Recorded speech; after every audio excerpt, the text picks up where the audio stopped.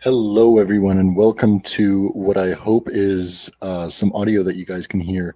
But welcome to the very first episode of Awi'nagwis Talking. So, Gela Castel Kala Nuk am la Kios Gayuklan la Komux Glu Tsachais. Gayuklan la Awi'nagwis sa Ahos Glu Big Stone. Hitman Gleekme Jesse Everson. So, hello, everybody. I come from the villages of Fort Rupert as well as Comox, and I also come from the traditional territories of the Hausat. I come from the Hausat Nation as well as the Big Stone Cree Nation. So I come from a few different nations. I personally grew up in the Comox Valley, primarily learning from my Kwagyur as well as Pentlach and Shashlut roots. So, Awi'nagwis Talking is all about the environment. It's all about the land. And so, Awi'nagwis in Kwakula refers to the land, refers to our resources. Awi'nakyola, on the other hand, refers to our territory, the land, and the water and everything.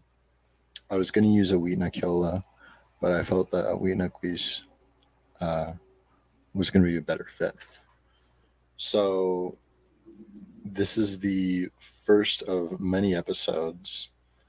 Now, today, I just wanted to talk about what what is very relevant here in British Columbia, Canada, and something that I've found really relevant is the BC wildfires that are just covering the coast. So here I have pulled up a news article from the Canadian Broadcasting Company from CBC, and the headline reads BC's wildfire crisis arrived decades earlier than experts forecasted. So, what that title kind of says to me is that people have been just you know they've been guessing based off of however many years of wildfires in BC that something big was going to happen, right? And so, of course, we're going to continue to have more wildfires and more issues. And so, this photo is from Kelowna. Earlier this summer, um, within BC, wildfires started at a normal time, but then spread at an alarming rate. I believe it was last year that I believe it was Lillooet. Was it Lillooet or Lytton? I think it was Lytton. There was a fire that raged through the town of Lytton and burnt like most of it. It's a very small town in BC, but nonetheless, is that the entire town was burned down in a blaze due to a wildfire, which might have been naturally caused, might have been caused by humans. Very rarely is it caused by any animals. And so, if we look at the data here, the area burned in BC during wildfire seasons is insane.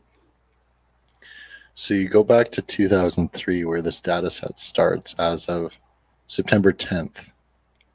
So today it is September 12th. So this is only as of a couple days ago from the BC Wildfire Service. So this is from the source.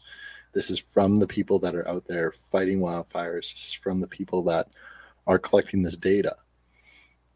And so this season, so far, as of September 10th, whatever they determine as the start of their season, since then, there has been 22,557 square kilometers of area burned in BC. Last year in 2022, there was only 1,349 square kilometers of area burned. That is not a whole lot, especially in comparison. You can compare the two data sets. and it really isn't that substantial. So we go back to 2021, and now we're looking at 8,693. The numbers don't lie, especially since they're from the BC Wildfire Service. It'd be a bit different if this information came from, say, um, a student researching BC wildfires over the past 20 years, whereas now this is the wildfire data. They're most accurate numbers, I'm guessing. So it states here that society has already been paying a huge cost for these climate change fueled fires.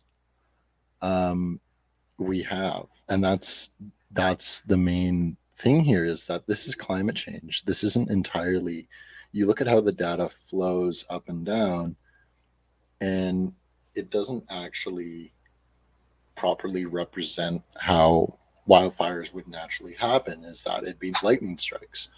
Well, lightning can strike at any time of the year. But here on the BC coast, we live in a temperate climate. So you live in a temperate climate, and all of a sudden, you actually should have more moisture in the air, and it shouldn't be as dry.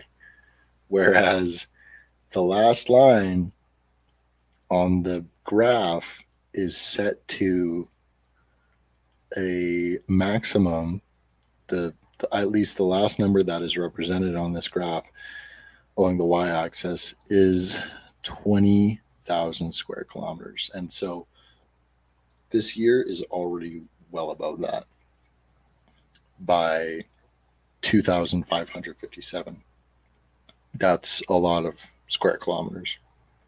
You think about, because a kilometer is 1,000 meters, and so a square kilometer is a kilometer by a kilometer. So that's 1,000 meters by 1,000 meters. That's 20,000 just squares, just squares that are within BC. It absolutely boggles my mind. And so it continues to say the thing we can control in the short term is the vulnerability of the landscape. So that comes back to how dry it has been during our summer. Today, fortunately enough, it actually is raining, and we're getting more moisture in our climate here. It's becoming more temperate. It's September. It should be raining. Once we get into October, it will probably rain every day, I hope. But right now, we need rain, because it can rain for 4 or 5 days straight, but then it'll start flooding. Why? Because the ground's so dry and it's not able to keep up with absorbing all the water into the ground. Think about when you dump water in, a pool. It stops and it holds the water because there's no way for the pool frame to absorb the water. It's typically made of brick or stone if it's an in-ground, or if it's like built up, it's like a metal or plasticky sort of frame to the pool. None of that absorbs water like a towel or like dirt. And so it continues to say the sooner we do it, the better. So here they're talking about the vulnerability that we need to reduce by transforming how BC's diverse landscape is managed. So we need to shift away from a timber-focused approach and prioritize conifers over less flammable broadleaf trees. So if we focus on our resource management here within BC, we are going to do a better job at mitigating and minimizing the chance of a forest catching fire. Where at the height of the summer in, say, July, you can't actually make it rain. Nobody can make it rain. Nobody can make it sunny. No one can make it snow. But it will rain at some point during the summer, is the hope. Here in Vancouver Island, it was very just dry. It was not. It it wasn't.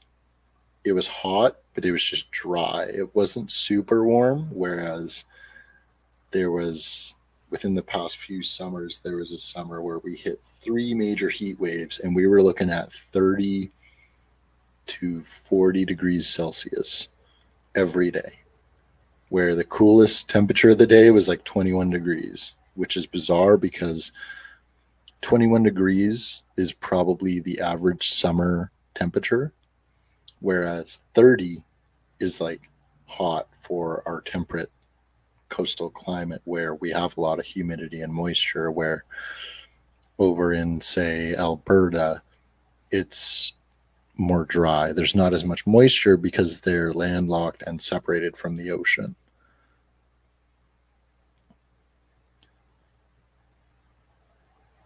So it's just beyond me that with forest fires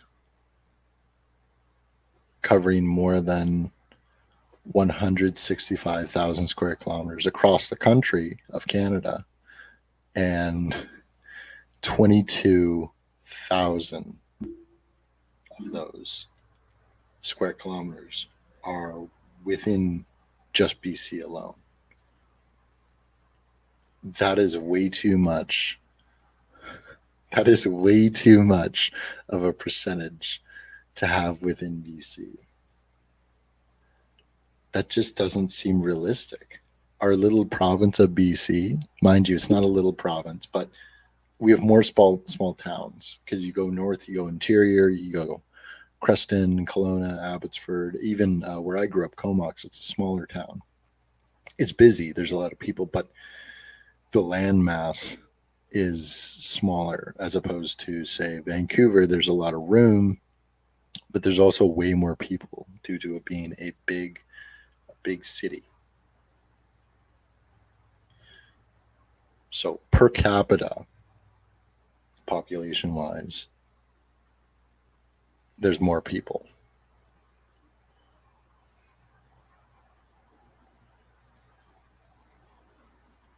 I'm just doing some math right now. I'm trying to figure out the percentage of this season of for wildfires, how much.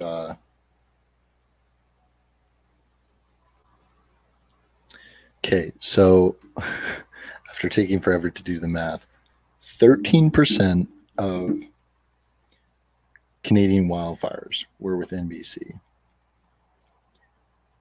That's a lot. 13% might not be a big number when you're looking at how much you've done a task. Like, say you're 13% through writing a paper for school. It's not that much. But in terms of representation with the rest of the country and looking at wildfires, that's a lot because we have a lot more forest than most of the country. So we almost, I'm not entirely too sure, but we almost have, we just have more potential. We have more forest. We have taller forest, I should say, where the trees here they grow tall as opposed to plentiful. Whereas like alder trees and deciduous trees with leaves, they can grow pretty plentiful over east, but they don't have as many, say, cedars or hemlocks or anything like that. Where over here, we have such a biodiversity of trees. Like, just look at that. Look at that smoke. I don't even understand. Like, that is completely. Oh, we have an ad. We have an ad, unfortunately. But that's okay. So I'll just let the ad play. Um, but looking at this, it's just absolutely insane. It's absolutely insane. Like I don't work as a wildfire fighter, right? So like this is just insane.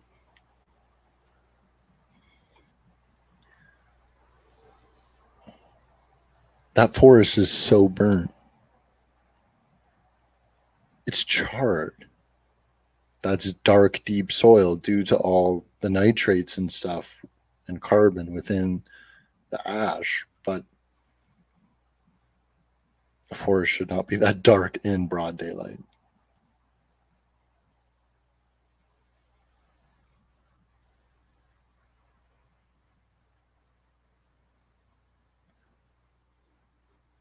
So apparently this fire here was a crown fire, and what a crown fire is that it takes away the canopy, the tops of the trees first when it burns, I guess, and then from there it just keeps going. So like pine beetles are also a factor within this uptake and rising in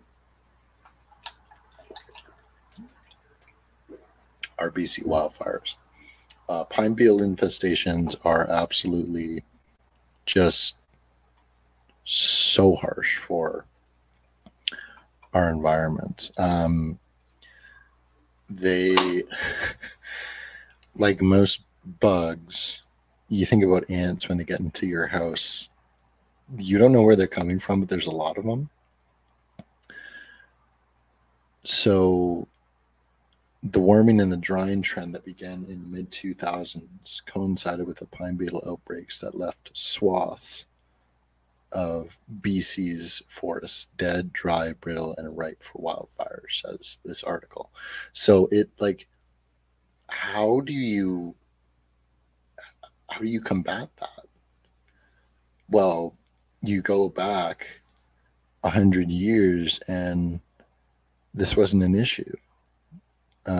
The climate was changing. It's always changing, but it wasn't changing to this degree. Is that it's significantly getting worse. And this is all, in fact, due to us as humans. Many different factors. I won't name them off because there's too many, but we as humans have done a really poor job of taking care of our environment. So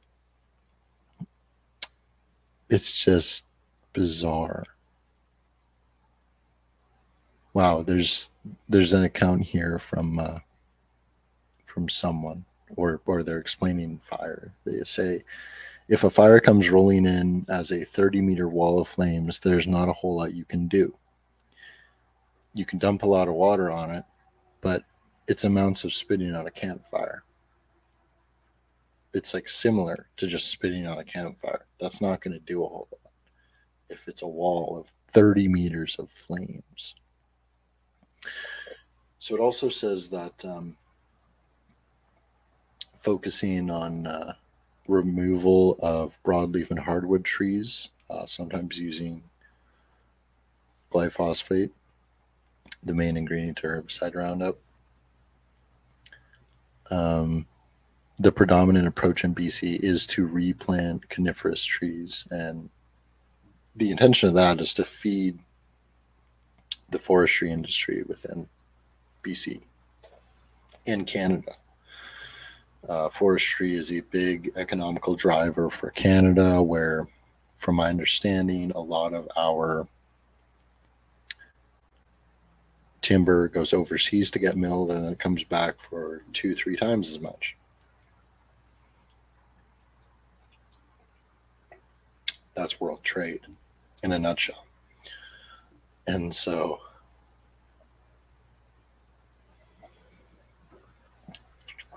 look at all these little things that add up. I got these little titles in front of me jumping out, and it says ecologists say life will return to BC wildfire zone, but trees may never grow back. That title, that phrase, sentence, says a lot. I don't care who those ecologists are, but if they're being called ecologists, I know that they have qualification to talk about environment, ecosystems, particularly forests and trees. Is that they're some sort of tree plant ecologist. And so a resident of North Shuswap, they were able to see the destruction that was brought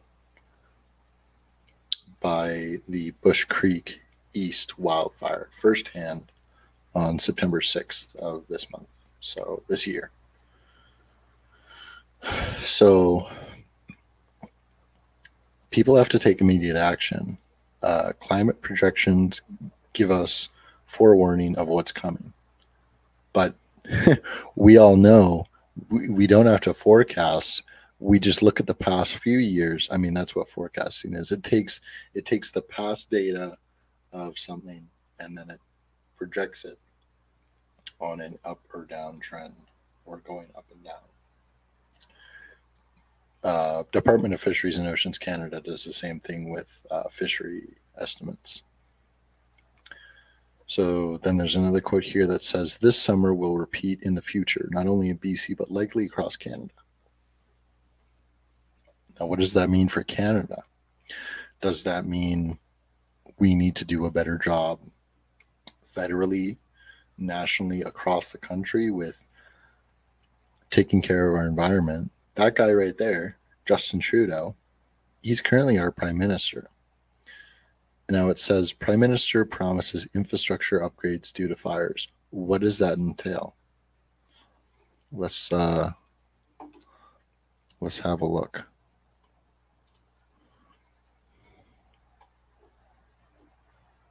And Prime Minister, some of the local. Oh.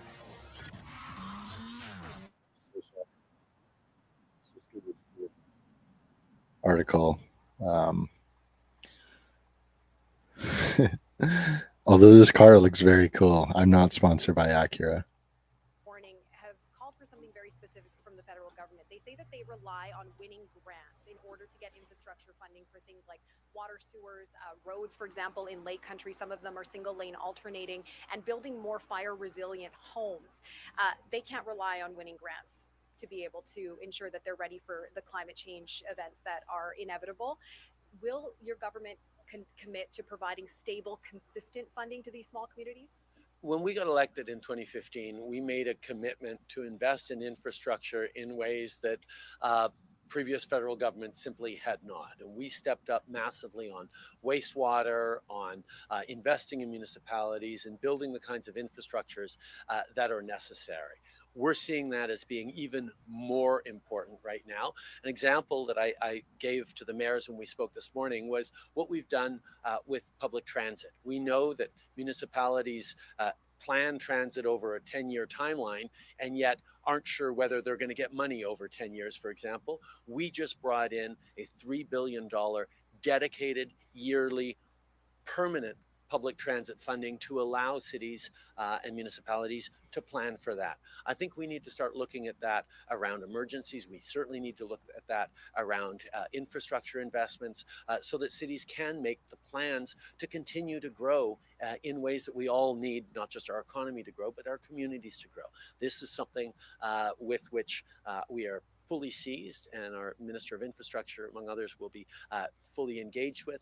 And I look forward to continuing to work closely with provincial and municipal leaders in a collaborative way to respond to these challenges.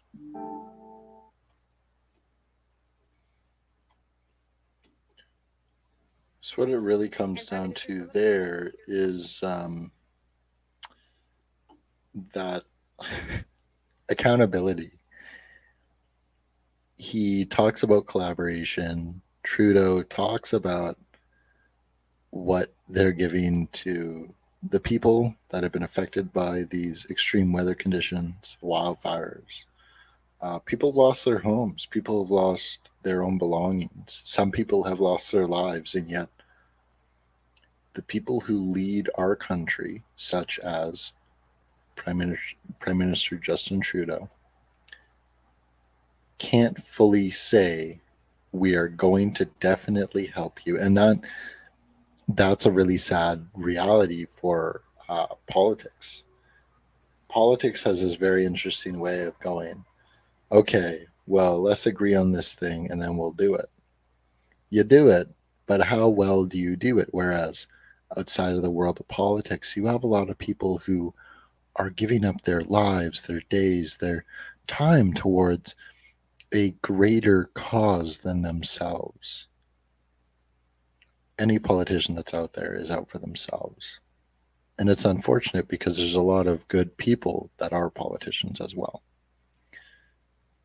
When you collaborate and you work together in different circles, you can make magic just happen.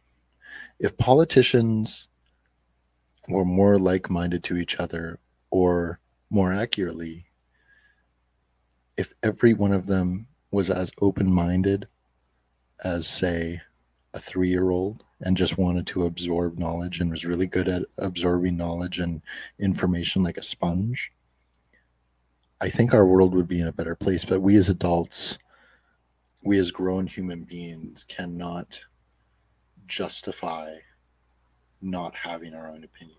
We can't justify things that we don't understand. If we don't understand it, it makes us uncomfortable. A lot of people within the modern world are still trying to figure out um, what this whole reconciliation thing is, what this whole working together thing is. Um, and it is a difficult thing to try and understand, where it really depends on who's involved. It's like, who is involved in reconciliation, who's involved in, and to me, I mean, that word reconciliation doesn't really have a whole lot of meaning. Reconciliation in its basic definition is two groups or two people, two sides, different people, different groups, different things, coming together to terms with something that had happened and basically either apologizing or reconciling something that had happened. So within Canada, reconciliation is this buzzword that politicians use. Reconciliation is this word that Indigenous people use to try and um, make note of what we're doing as Indigenous people, as well as the world around us. I know a lot of people, myself, who believe in reconciliation. I also know a lot of people who really don't. I myself am very conflicted with the word reconciliation because it's just a word. Whereas the the United Nations Declaration on the Rights of Indigenous People, UNDRIP. So it affirms that Indigenous people are equal to all other peoples while recognizing the right of all people to be different, consider themselves to be respected as such. And it's recognizing the inherent rights of Indigenous people, which are derived from their political, economic, social structures and from their cultures, spiritual traditions, histories, philosophies, especially their right to their lands, territories, and resources.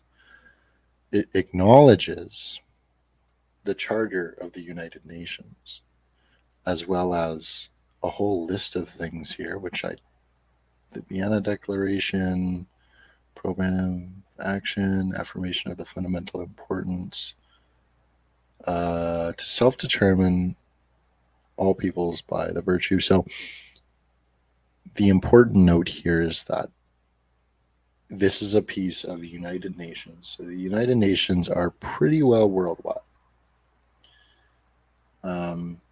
There's a handful of countries that are not part of the United Nations.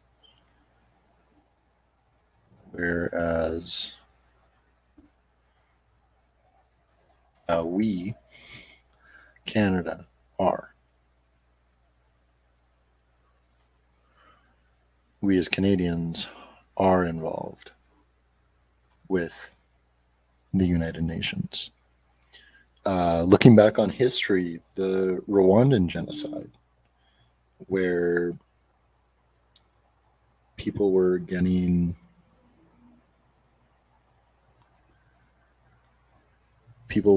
being killed and over their own beliefs, I think. Don't quote me on that. I learned about the Rwandan genocide back in high school, but what I do remember is that the United Nations had sent peacekeeping troops to Rwanda, but they couldn't do anything because the United Nations is there to help with relief, is there to help with food and supplies, but they could not get involved within the warfare that was happening within Rwanda, within its own country. It was a civil war and it was a genocide. And I remember watching a documentary on the Rwandan genocide. And this one Canadian troop who was of command, he was either a commander or an officer, he was an officer of sorts, and he was in a position of decision making over there in Rwanda. And he discussed the fact that he couldn't do anything. They couldn't do anything. They were sent over to Rwanda and told, hey, go help these people. And if your role is to be, say, a soldier, and you can't be a soldier when there are people who are dying, you're not a savior of those people. You're just there. You're just that you're a foreign country, you're a foreign entity in another country. You're a Canadian in Rwanda, really. Like you're an American in Rwanda. If you can't do anything, what is your purpose? Whereas I walk into the store and I am shopping, I am a customer. That is my purpose. If I work somewhere, or say I were to be a security guard, I have a purpose to protect whatever it is wherever I work, whether it's for a bank, for stores, for a person. Celebrities, they have their security guards, they have their security detail. A lot of our politicians, our prime ministers, our presidents, they have what we refer to as Secret Service agents because that's what they are down in the States. But they have their security detail because there's a lot of people who might want to, say, make an attack on the Prime Minister of Canada or the President of the United States of America. Look at World War One. That war was started by an assassination where very quickly countries that were allied with the attack nation banded together, and then the ones that made the attack were like, oh no, it couldn't have been us, but then everyone knew it was them, and their allies banded together, and that's what caused multiple countries to be at war with each other. The Second World War was a little different. But that's a whole different rabbit hole to go down. My point being, politics and personal views, perspectives play a huge role in what we do as humans. So here is the Declaration on the Rights of Indigenous Peoples. It's DRIPA. Now, this is the province of BC's website. Actually, at the top, you can see BC has declared a provincial state of emergency for the wildfire response. So you could find support, evacuation information. That's very helpful. Thank you to the government of BC for that.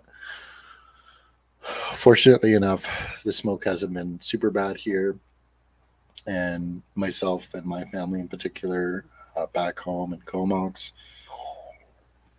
my siblings and stuff, they have not been affected to the degree of having to evacuate. The smoke did get pretty bad partway through the summer, but it's been relatively okay here. Although on Vancouver Island, within Strathcona Provincial Park, there was and probably still is a major fire in a provincial park. So whatever the case, our BC government passed DRIPA into law in November 2019. Now, because the province made this a law, they are now required to follow this law because it is a legislative piece. It is a act.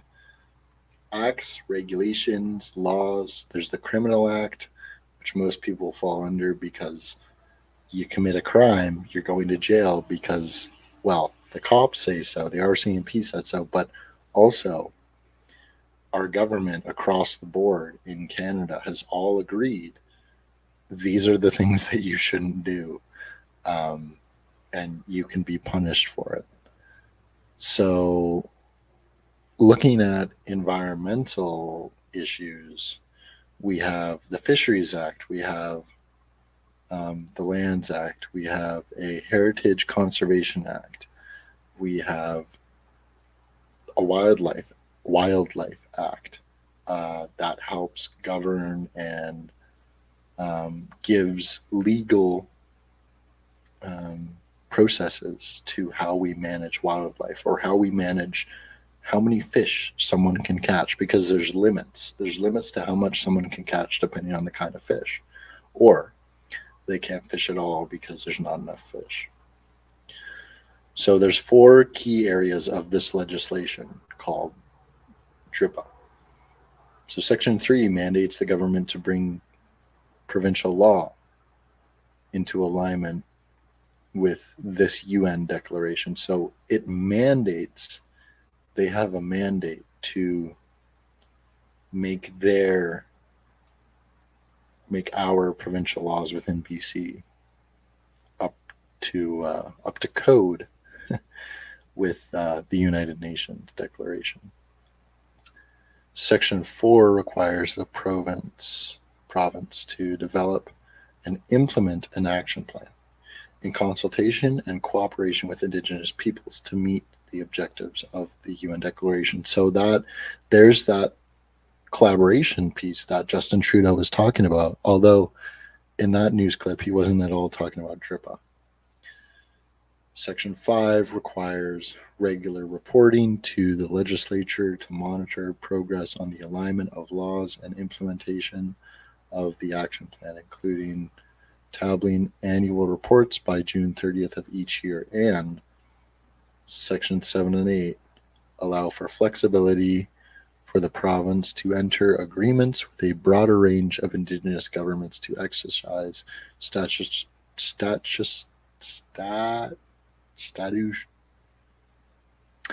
statutory decision-making authority together.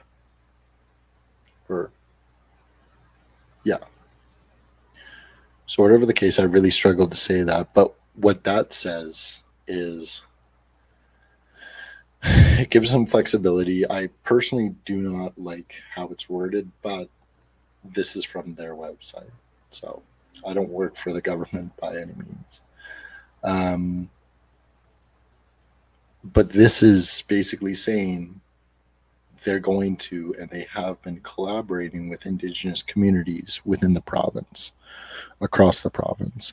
But it says a range of Indigenous governments. What is an Indigenous government to the province of BC?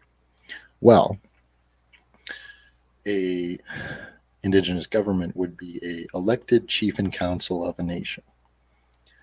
Most of the time, it wouldn't be a hereditary leader or a head of a family or a traditional knowledge holder. Whereas an elected chief counselor or an elected council member can be knowledgeable of their culture or not. Because that's the world and climate that we currently live in as Indigenous people is we have community members in every community up and down the coast and across Canada who are still reconnecting to their roots, who are still learning about who they are due to, say, residential school, the Indian Act, potlatch bands, the 60s scoop. All of these systems that worked against us as Indigenous people to erase our culture. And to this day, there's still cultural erasure going on. We still have the government not understanding who we are. And when I say the government, it's a very broad and blanketed statement, but more specifically, the people who should be talking to Indigenous communities or should be very considerate and understanding of the fact that, from my understanding, there's about 61 Indigenous communities across Canada that don't have clean drinking water, yet Canada holds a lot of the world's water. Within Canada, we have a lot of water. So I'm just going to look into how many Indigenous communities across Canada don't have clean drinking water.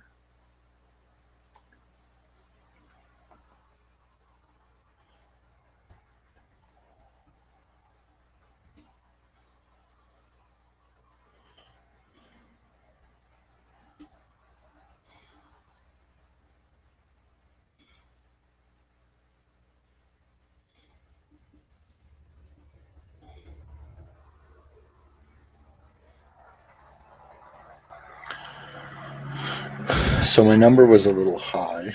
Oh wait, there's the number I remember. So as of November 2020, so this number is either more or less. We could find another article to look at, but as of November 2020, there are 41 First Nations communities in Canada without clean drinking water. What? 41 communities. How many people are within each of those communities? Think about it. I'm drinking water right here.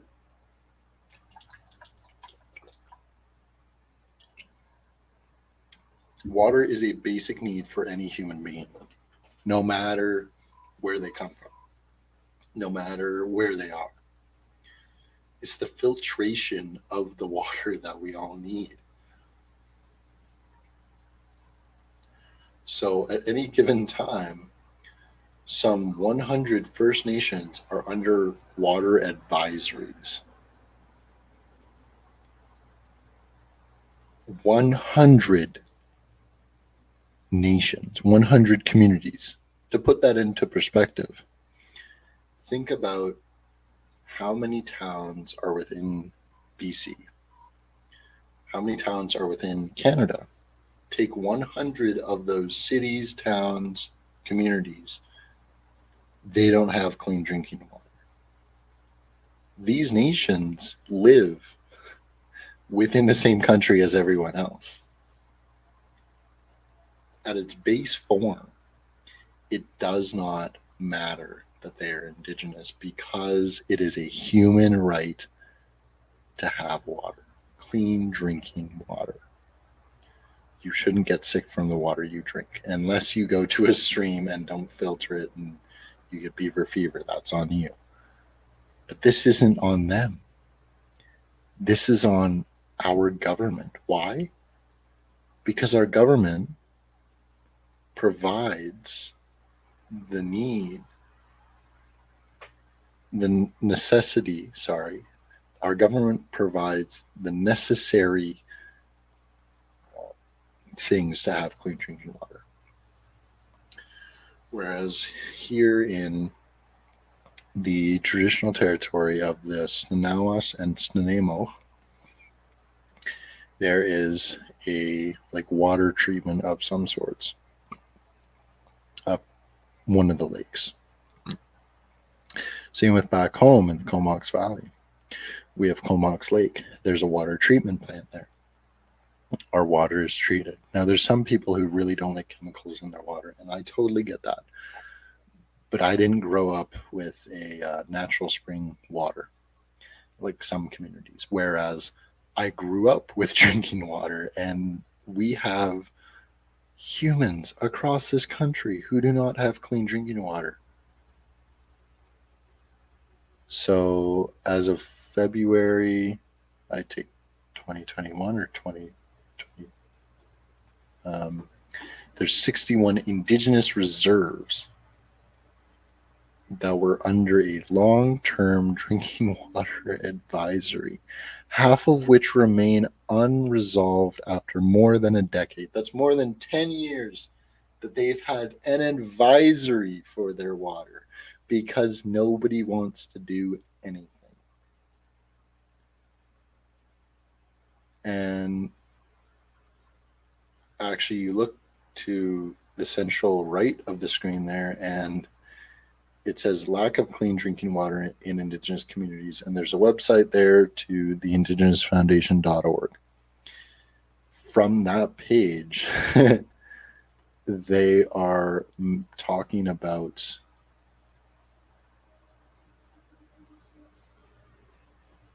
just as I was saying, water and sanitation is a basic human right recognized as such by the United Nations. Yet, dozens of Indigenous communities across what is currently Canada do not have access to clean drinking water. But why? Why don't they have clean drinking water?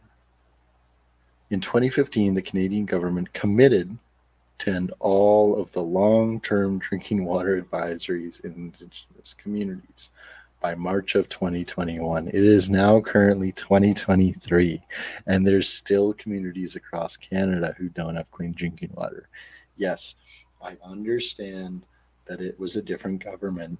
It was the Harper government that committed to that, regardless of political party.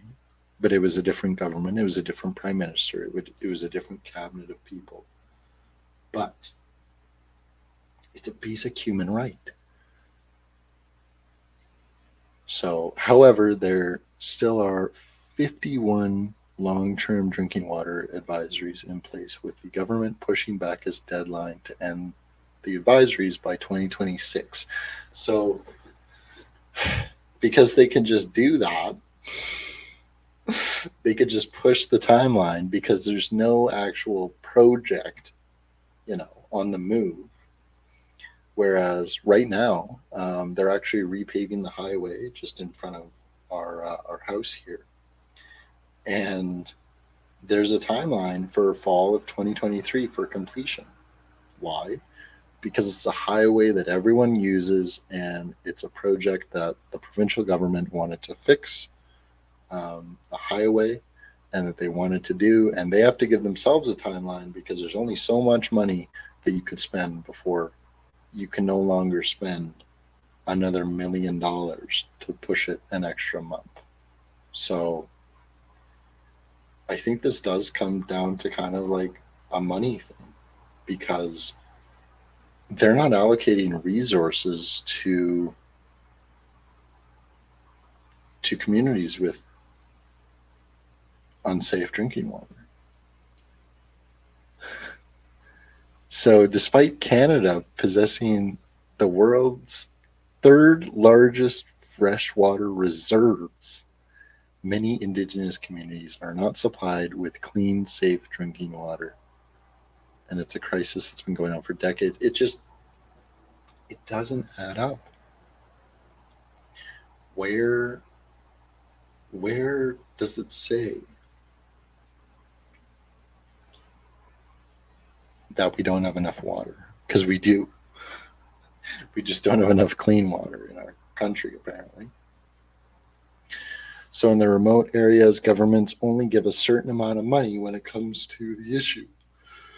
Now, mind you, this is just one source, but if you understand a dam or water treatment at all, if you understand boiling your water, if you've had a boil water advisory within your town, I grew up with those all the time back home, because it would rain and then it would flood, and then our water would become too turbid for our local government to justify not sending out a boil water advisory. Now, I did drink the water while the advisory was going on. It was primarily for people who are at higher risk of getting ill, elderly people, babies, mothers, like women bearing children, anyone with any sort of immune deficiency is at risk, a way higher risk than myself. It's not to say that I couldn't get sick from turbid water, but I definitely could get sick from water out in the bush that hasn't been filtered because it's just water that has had dirt and everything from the forest in it, from every animal, fish, thing that's out there. So it's not sanitary.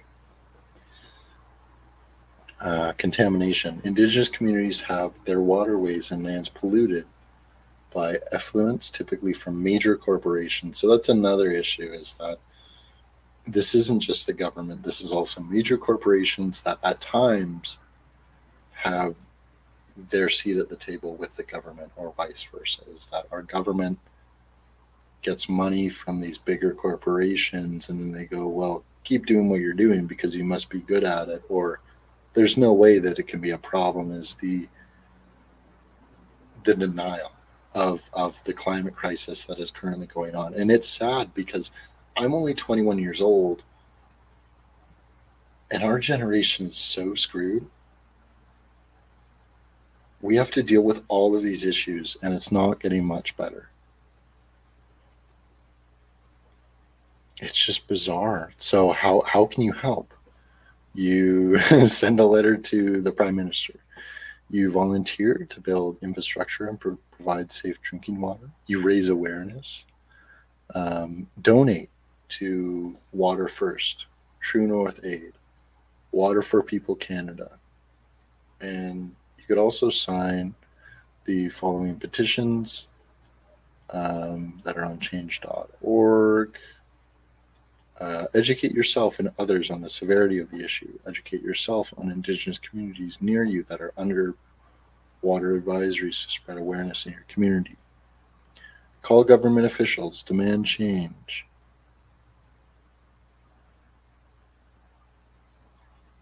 It's just bizarre to me. And then we have the impact of wildfires on Indigenous communities and consultation within law. So let's look at the impact of wildfires.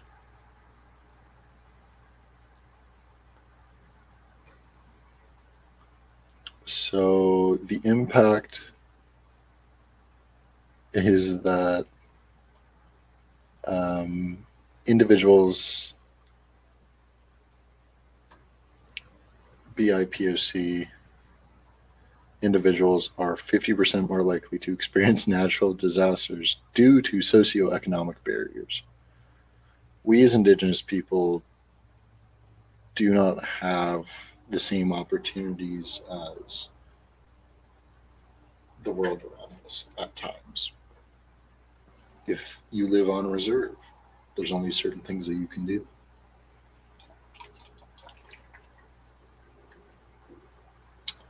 A lot of companies and banks and stuff, they don't like mortgaging houses on reserve because it's so different.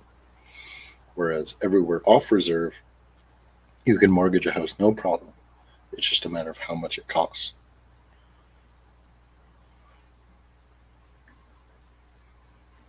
Displacement, relocation, and culture. This is a history that has been going on for hundreds of years with our country. I think it's just absolutely absurd that it would be anything like this. So, the good that we as Indigenous people now have environmentally is we have a voice. The good that the world has and that youth have nowadays is having a voice. What we do with that voice is up to us. So here we have the Kamugwe Cultural Society. Now, the Kamugwe Cultural Society works to promote, preserve, and advocate for Indigenous issues. Now, I am actually a part of the Kamugwe Dancers and the Kamugwe Cultural Society, but I grew up as a little kid learning who I was as a Kwagyur, Pentach, Shashu person. So let's give this a watch.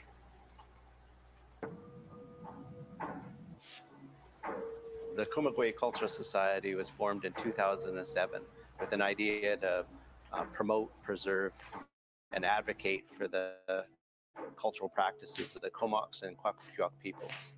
My grandparents were actively involved here in the Comox Valley, and their vision was to share our culture with the greater community here in order to foster a greater understanding between our people and peoples of the Comox Valley.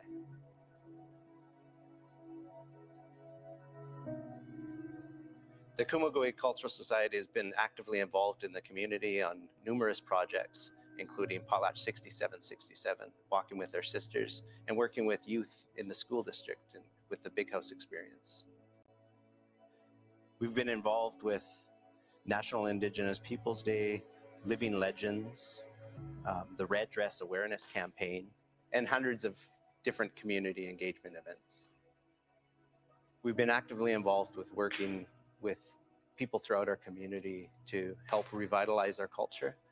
And in our cultural society has a dance group, the Kumagway Dancers, and we work with youth and younger, older people, everybody to practice our culture, and a lot of times in this big house. It's always very rewarding to see people dance for the first time with our dance group and then learn their traditions and traditions of the Comox and Kwakwaka'wakw people, and see them go from being a little kid all the way up to an adult. And so we've had the ability and fortunate to witness that numerous times.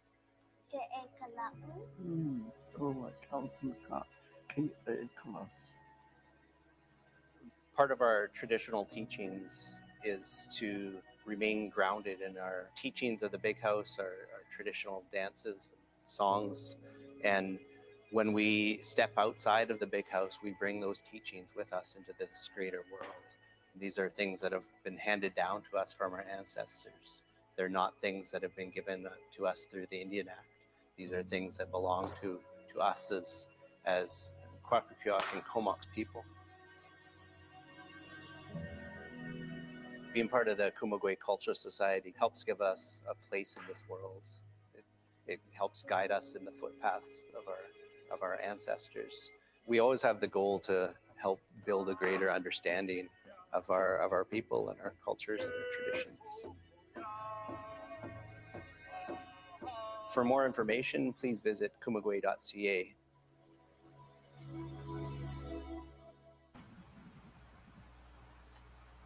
So right now we are on kumagway.ca. Actually, that's me. I did a vignette with the Kumagway Cultural Society as a youth. There was another few vignettes, one with our late mother, as well as Charles Willie, June Johnson.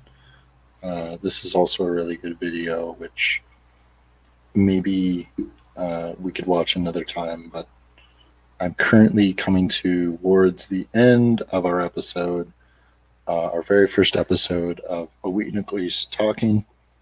I really do appreciate you all stopping by to have a listen to some of my thoughts, some of my perspectives, and to have a conversation about what it means to live on this planet Earth. So do feel free to reach out to me at any time if you have any questions about the show. My Instagram is pentlatchthekios on Instagram there, and as well as here on YouTube. I'm also on YouTube as Lekios Everson. So feel free to